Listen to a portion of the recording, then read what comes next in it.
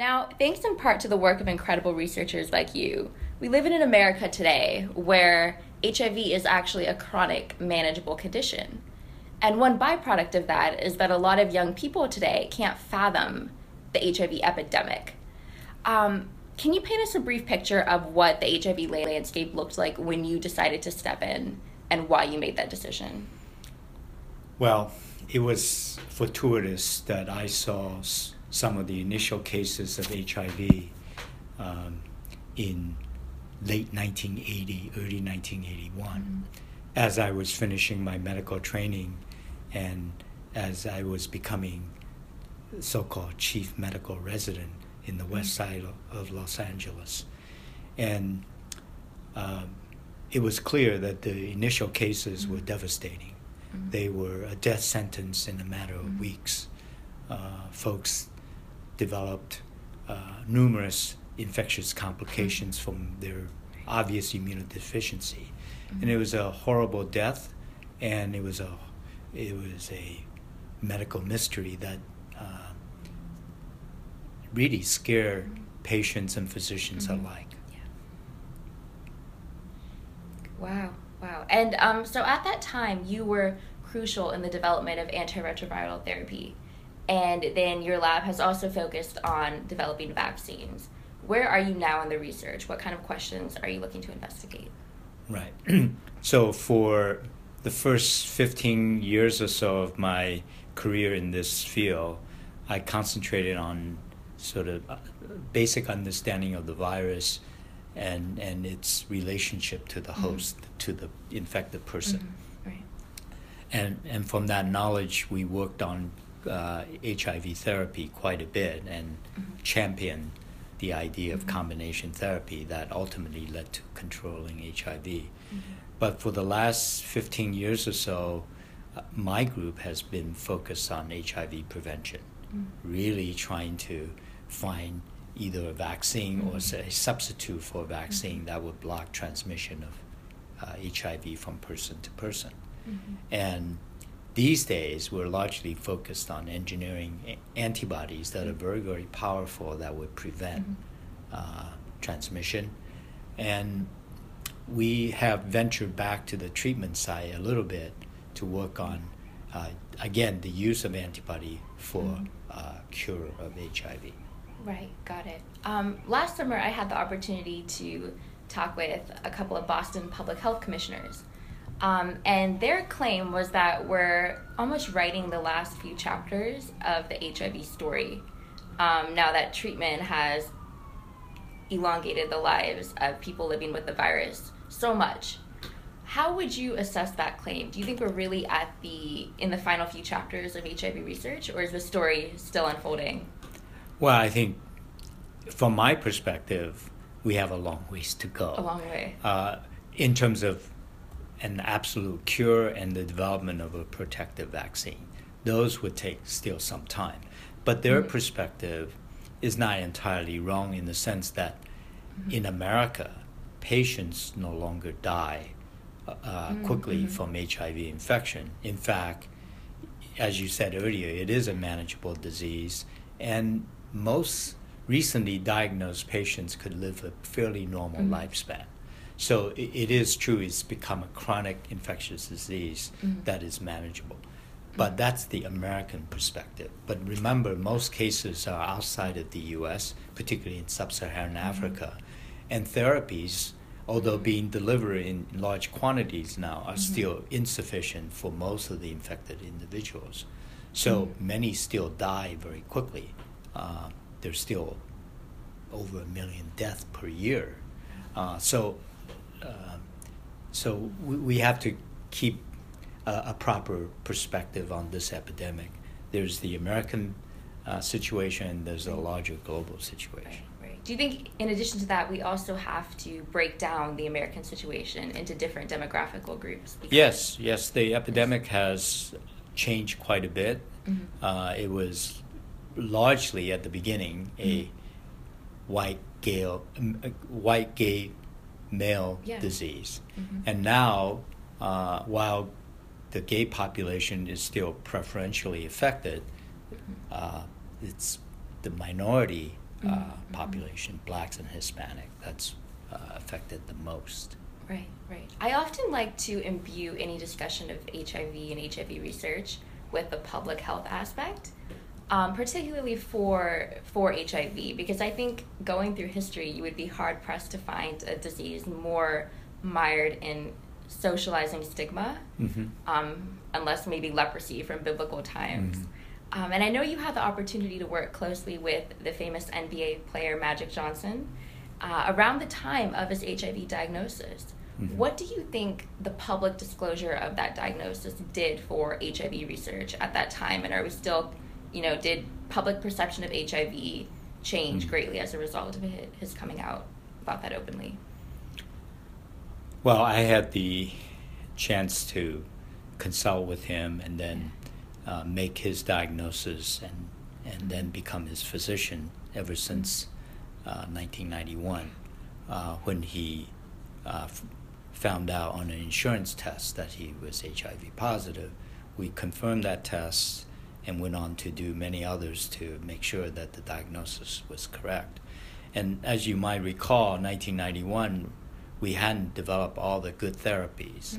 So his fate was quite uncertain. And he was scared and therefore very quickly retired from the NBA near his prime, you could say.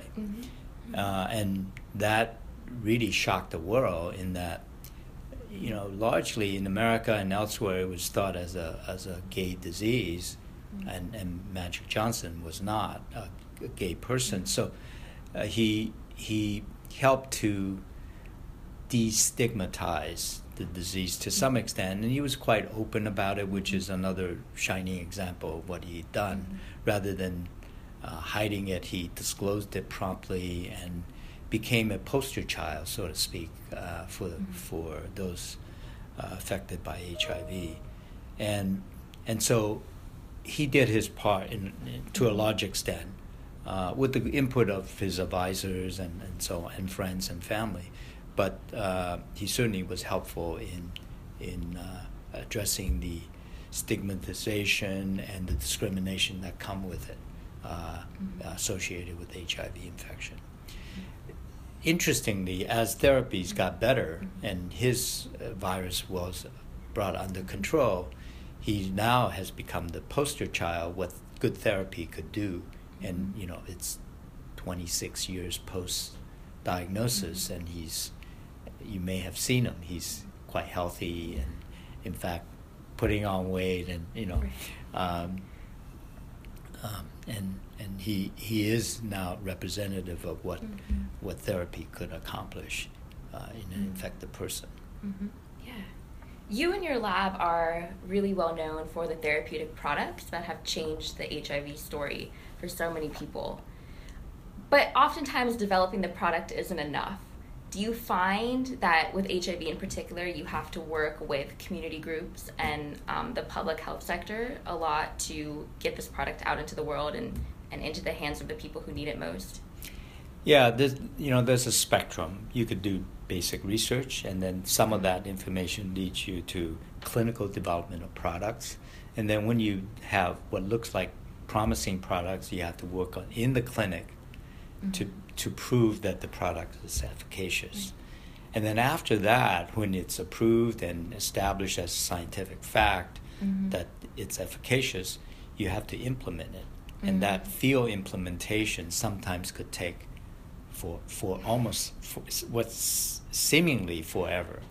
Well, look, we have had a polio vaccine for a long time, and yet its worldwide implementation is still underway. Hopefully in the final stages, but and we've the only one that we have done the full implementation and eradication is smallpox. But HIV, we have a long ways to go. That these therapies are being delivered to a minority of infected individuals. Even in the U.S., many remain undiagnosed and therefore untreated. So there's a long ways to go in that effort. Got it. You mentioned basic research, and for a long time, we didn't know anything about the virus. So before therapy, we had to understand what we were working with. Mm-hmm. And we spent so much time, I think, on basic research that we probably know more about HIV than we do about any other virus. That's safe to say. Yes. Yeah. I just want to make sure I'm not overreaching there. But one thing I'm often fascinated by is the offshoots of basic research. For example, when we think about the space race, out of that research, we got memory foam and satellite TV and ear thermometers that you can use at home, you know? Well, the HIV epidemic has, of course, been devastating. Have we gotten any really lasting scientific tools that have been great in application for other purposes? No doubt, HIV research has benefited many other areas of medicine. Mm-hmm. I would just cite two. One is HIV infects the human immune system and destroys it, and then all the complications that follow with the immunodeficiency. And so, you know, prior to that, the immune system was studied largely through animals, particularly mice. Mm-hmm. But the HIV epidemic focused the attention immunologists and physicians on human immunology and helped to advance that field a great deal, which is now being applied to vaccines and cancer immunotherapy in ways that are somewhat underappreciated by the general public. Mm-hmm. So the human immunology area has been advanced a great deal through HIV/AIDS research. The other is drug development. Mm-hmm. You know, HIV had unique targets like its reverse transcriptase enzyme, its protease enzyme, its integrase enzyme, and scientists in the field have been able to design molecules that block those enzymes in very specific ways without affecting normal enzymes in our body. And that area progressed so nicely in the HIV field that knowledge then spun off to affect other drug development efforts. The most exemplary would be its application to a hepatitis C virus. And there it had a number of enzymes that could be similarly blocked, and the process was facilitated a great deal by HIV research. And in fact, the Hep C community has advanced so much that they could in fact cure hepatitis C infection because they developed great drug and that virus doesn't persist in the same way that HIV does. So a cure is now possible. And the foundation for all that effort was laid through HIV drug development. But it, for example, benefited hepatitis C drug development. Wow, that's incredible. I want to stick to this topic of different researchers coalescing. I find it very interesting in particular because I know you were initially drawn to physics and math and really quantitative work. But HIV, of course, necessitates really good chemical and biological understanding as well. So how have you tried to promote interdisciplinary collaboration? Well, you know, people go into medicine from various backgrounds. So for me, I was initially sort of a science geek, and so I did well in school in math, and when I started college, decided to focus on physics, which provided me a much more quantitative background than the usual physician or physician scientist. And that actually made a tremendous difference in my career because of the seminal work that I have done in the basic research area really was only possible because I was not intimidated by thinking quantitatively. And that led me to interpret certain results differently from my colleagues in the field and to then derive certain understanding about HIV. Wow. All right, we're going to take a sharp right turn. When the ancient Greek mathematician Archimedes realized that the volume of the king's golden crown could be found by immersing it in water, he famously shouted, "Eureka." And I love the eureka moments of life and of science. So have you had a eureka or an aha moment? And tell us what it was. Well, I will just, yes. I mean, they don't come that frequently. Doing science, one faces more failures than successes.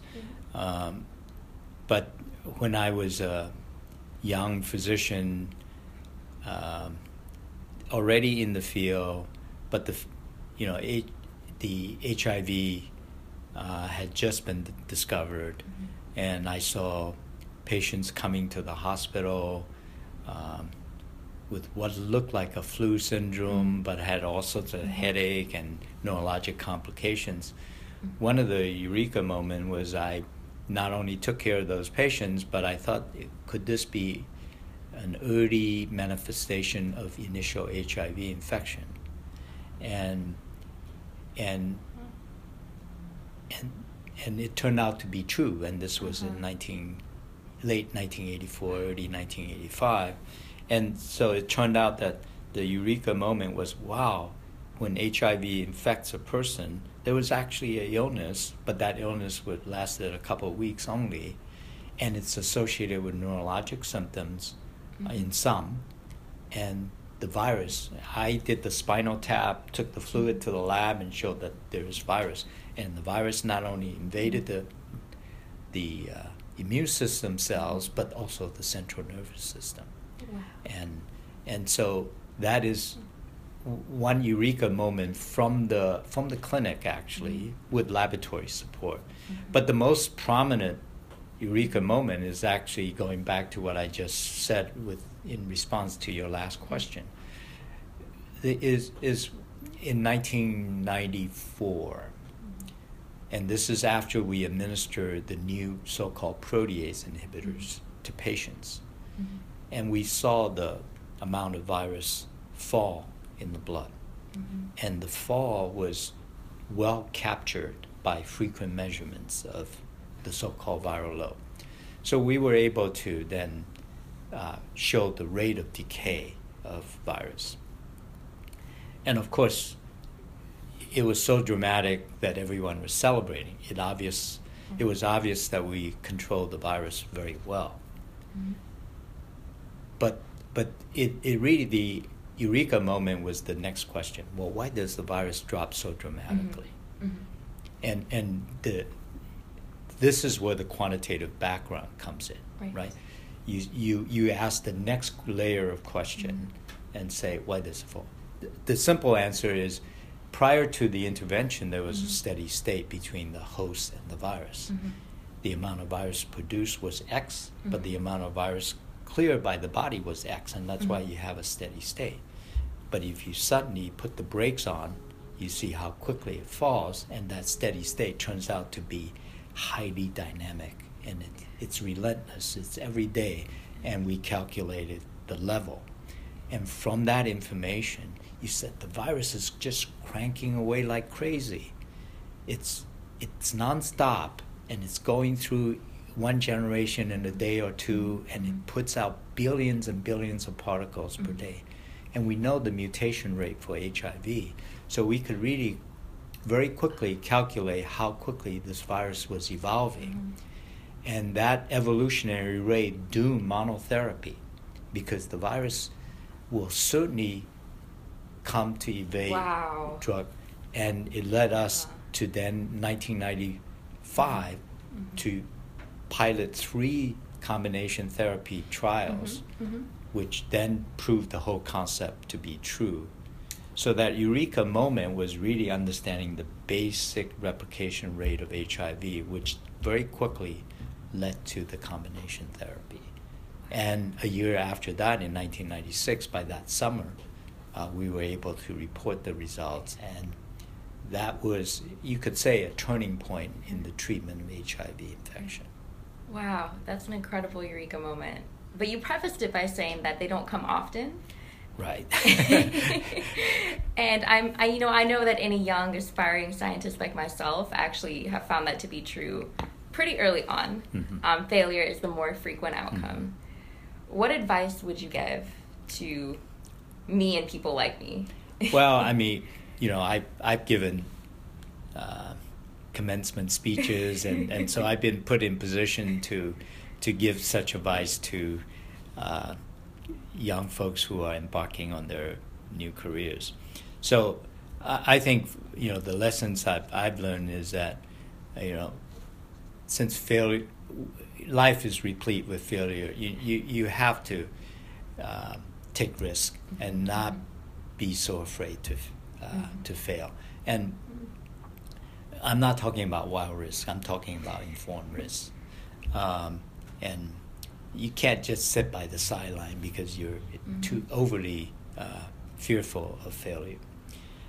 And then once you take informed risk, you have to also be prepared to seize those opportunities that are bubbled up by serendipity, right? So you have to recognize it, you have to seize it, and then you have to run with it.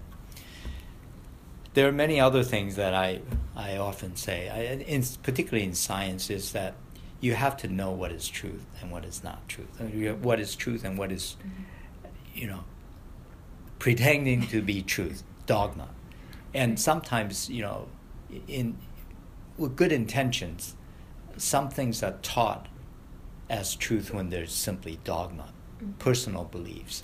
And learning to discriminate is very, very important, particularly in the scientific discipline, but in life in general, particularly nowadays. And so that's another major lesson. But the others that I often talk about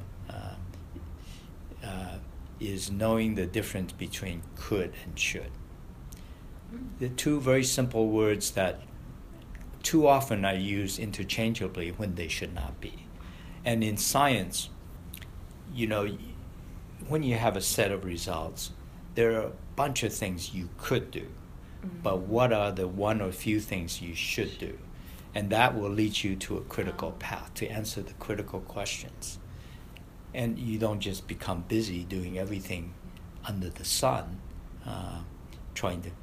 because you need to know which one will generate meaningful results that will advance the field. So it's a very simple message, and that applies to science in particular, but again, we think it applies to life. The other that I often talk about is vision and action. And you see a lot of people full of vision, but they don't carry it out. And then you see a lot of people who are busy all the time, but they don't have a unified vision where they want to go. And proper balance between those both. two is obviously important. And there's actually a very famous Japanese proverb that says, vision without action is a dream. But action without vision is a nightmare. And I love that. I always remember that, and I try to tell my postdocs and students that, think about that. Yeah. And true success is the balance of the two and figuring out what you should be doing, and then become passionate about it and go at it full force. And don't be afraid to fail and just carry on. Got it. Amazing. Incredible. So you are the research extraordinaire by day. What do you do when you get out of the lab? Do you have any fun hobbies? Well, I have always had a lot of fun hobbies over the years, but they have changed over the years. Oh. I think when I was younger, despite being, what these some folks might call a science geek, I always play games and play sports. I love car games, including bridge. I love the Chinese mahjong game, and when I was younger, I played baseball, I played basketball, despite not being so tall, and I played tennis and table tennis. Later in life, I took on skiing. I still do that, but not as crazily as some of the younger. Informed risk. And then these days, I don't play basketball or baseball much, but I play a little bit of tennis, but much more golf. Wow. And I find that as a fairly relaxing game that I could continue to play for many years to come. I still do a little bit of skiing in the wintertime. Mm-hmm. And I enjoy reading a good book and watch a good movie, like many people. So those are some of my activities outside of science. You sound like a real outdoorsman, and as a Californian, that resonates well with me. What also resonates with me is the fact that you're a California Hall of Famer. I couldn't be prouder of having someone represent us like that. So in our eyes, you are a hero. Your pioneering efforts have saved countless lives and have furthered scientific innovation. In your own eyes, what do you hope your legacy will be? Well, yeah. Big question. Generally one doesn't talk about one's legacy while he or she is still alive. But fair enough. I like to think that I was by accident there at the beginning of the HIV epidemic. So it was an accidental encounter. And I like to think that, since 1980, 81, I've been focused on this, and I want to say that through my work, I made a positive difference in this epidemic. And it's an epidemic that arguably could be called the worst in human history.